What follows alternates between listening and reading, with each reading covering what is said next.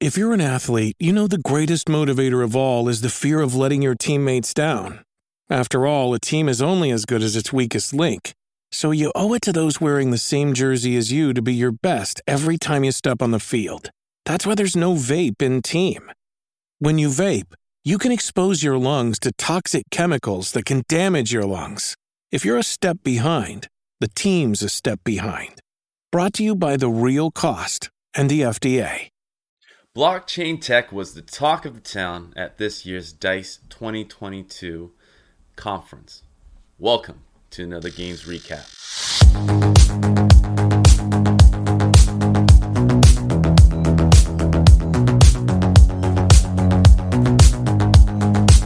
What's up, everybody? Welcome to another episode of Games Recap, where I rant about today's greatest and best news that affects game developers.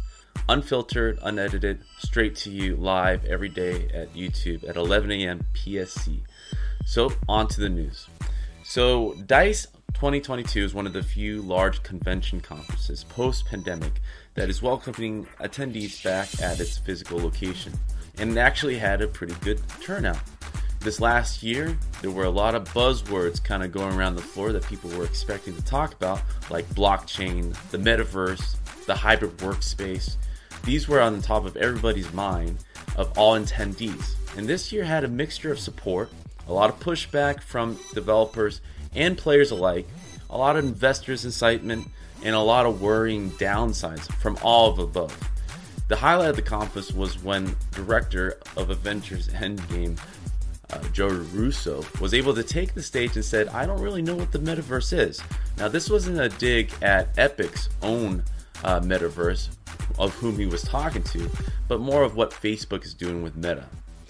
And on stage, he was able to describe himself as being a longtime crypto fan, but don't really see the value in NFTs just yet.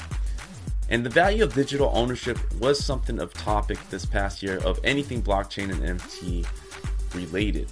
And it's worth for openly discussed across the event, all of which the concerns were among all the panelists and speakers, describing how blockchain tech, NFTs, and play-to-earn models as largely misconceptions. So there's a lot of doubt about what was being said, but further explained by Yield Guild Games' Braille Lee, said that there was less emissions produced by blockchain technology.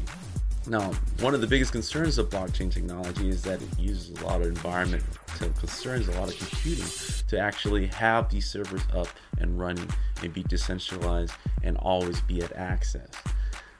So when she was saying and sharing things like how this doesn't have an effect and that, it actually produces less emissions than actual currencies that is of use right now, like the US currency, it's things like this that really prevents people from fully diving in and taking it seriously. But however, Lee gave an example of how blockchain games could empower low-income communities. She shared a story about a community in the Philippines becoming scholars in an NFT-driven game that they made called Axie Infinity, and this is well covered. That they were able to kind of turn their game from free-to-play, but also to further create a currency that they can control and further expand their own development efforts. Now, decentralization is something that is on top of everyone's mind, apart from what blockchain is presenting, but its appeal is very advantageous to a lot of technology-driven minded leaders, not just business executives. From Clay Token Game Studios' Chief Technology Officer, Biljam Kalker, shared some of his own speculation that there are practical uses for the tech, although he did clarify none of his studios using it for any of its game.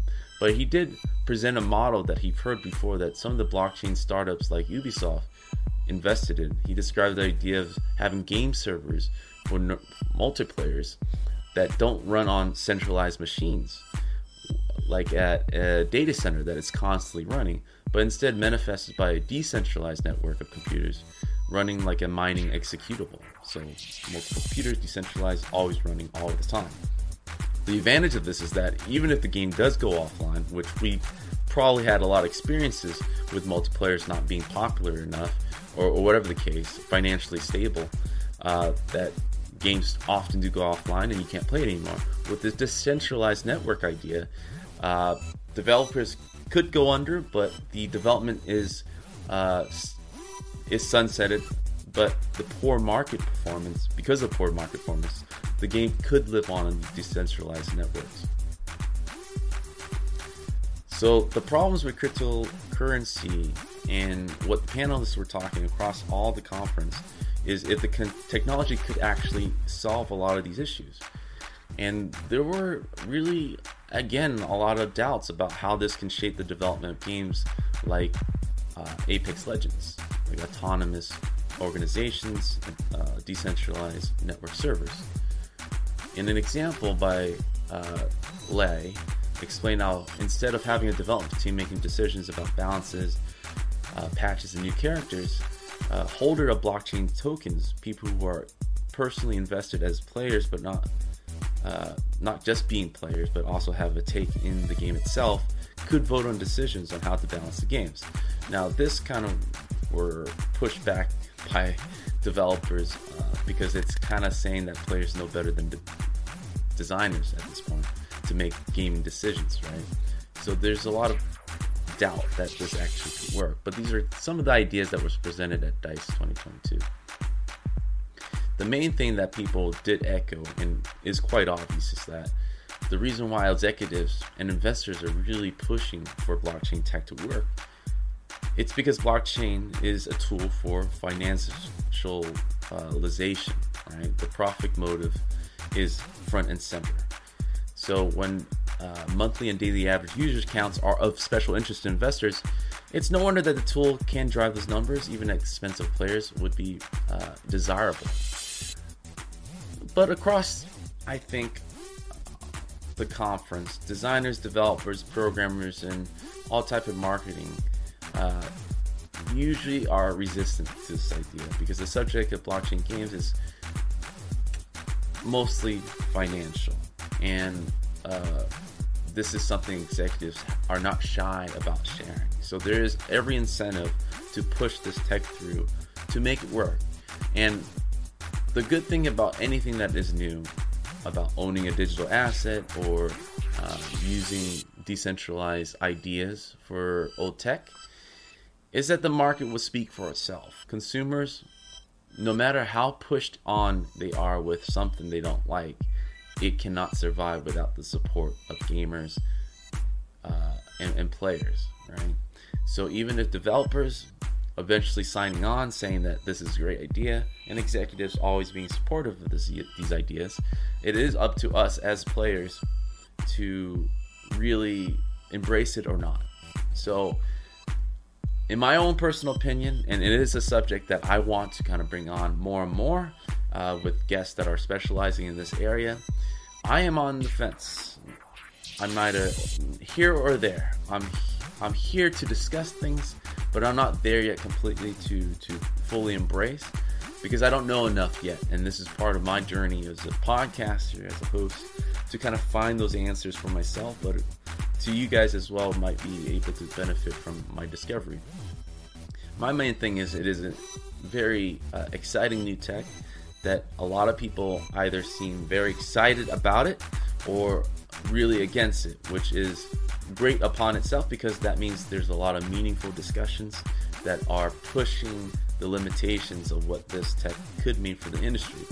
And I'm not so worried about it because, again, we can pay by our money in our pockets that, you know, if we like something, we will buy it. So this concludes today's games recap. As always, I hope to kind of see you guys in the comment section or the discussion board in Discord to give me your thoughts to consider for future episodes. So have a good one, guys.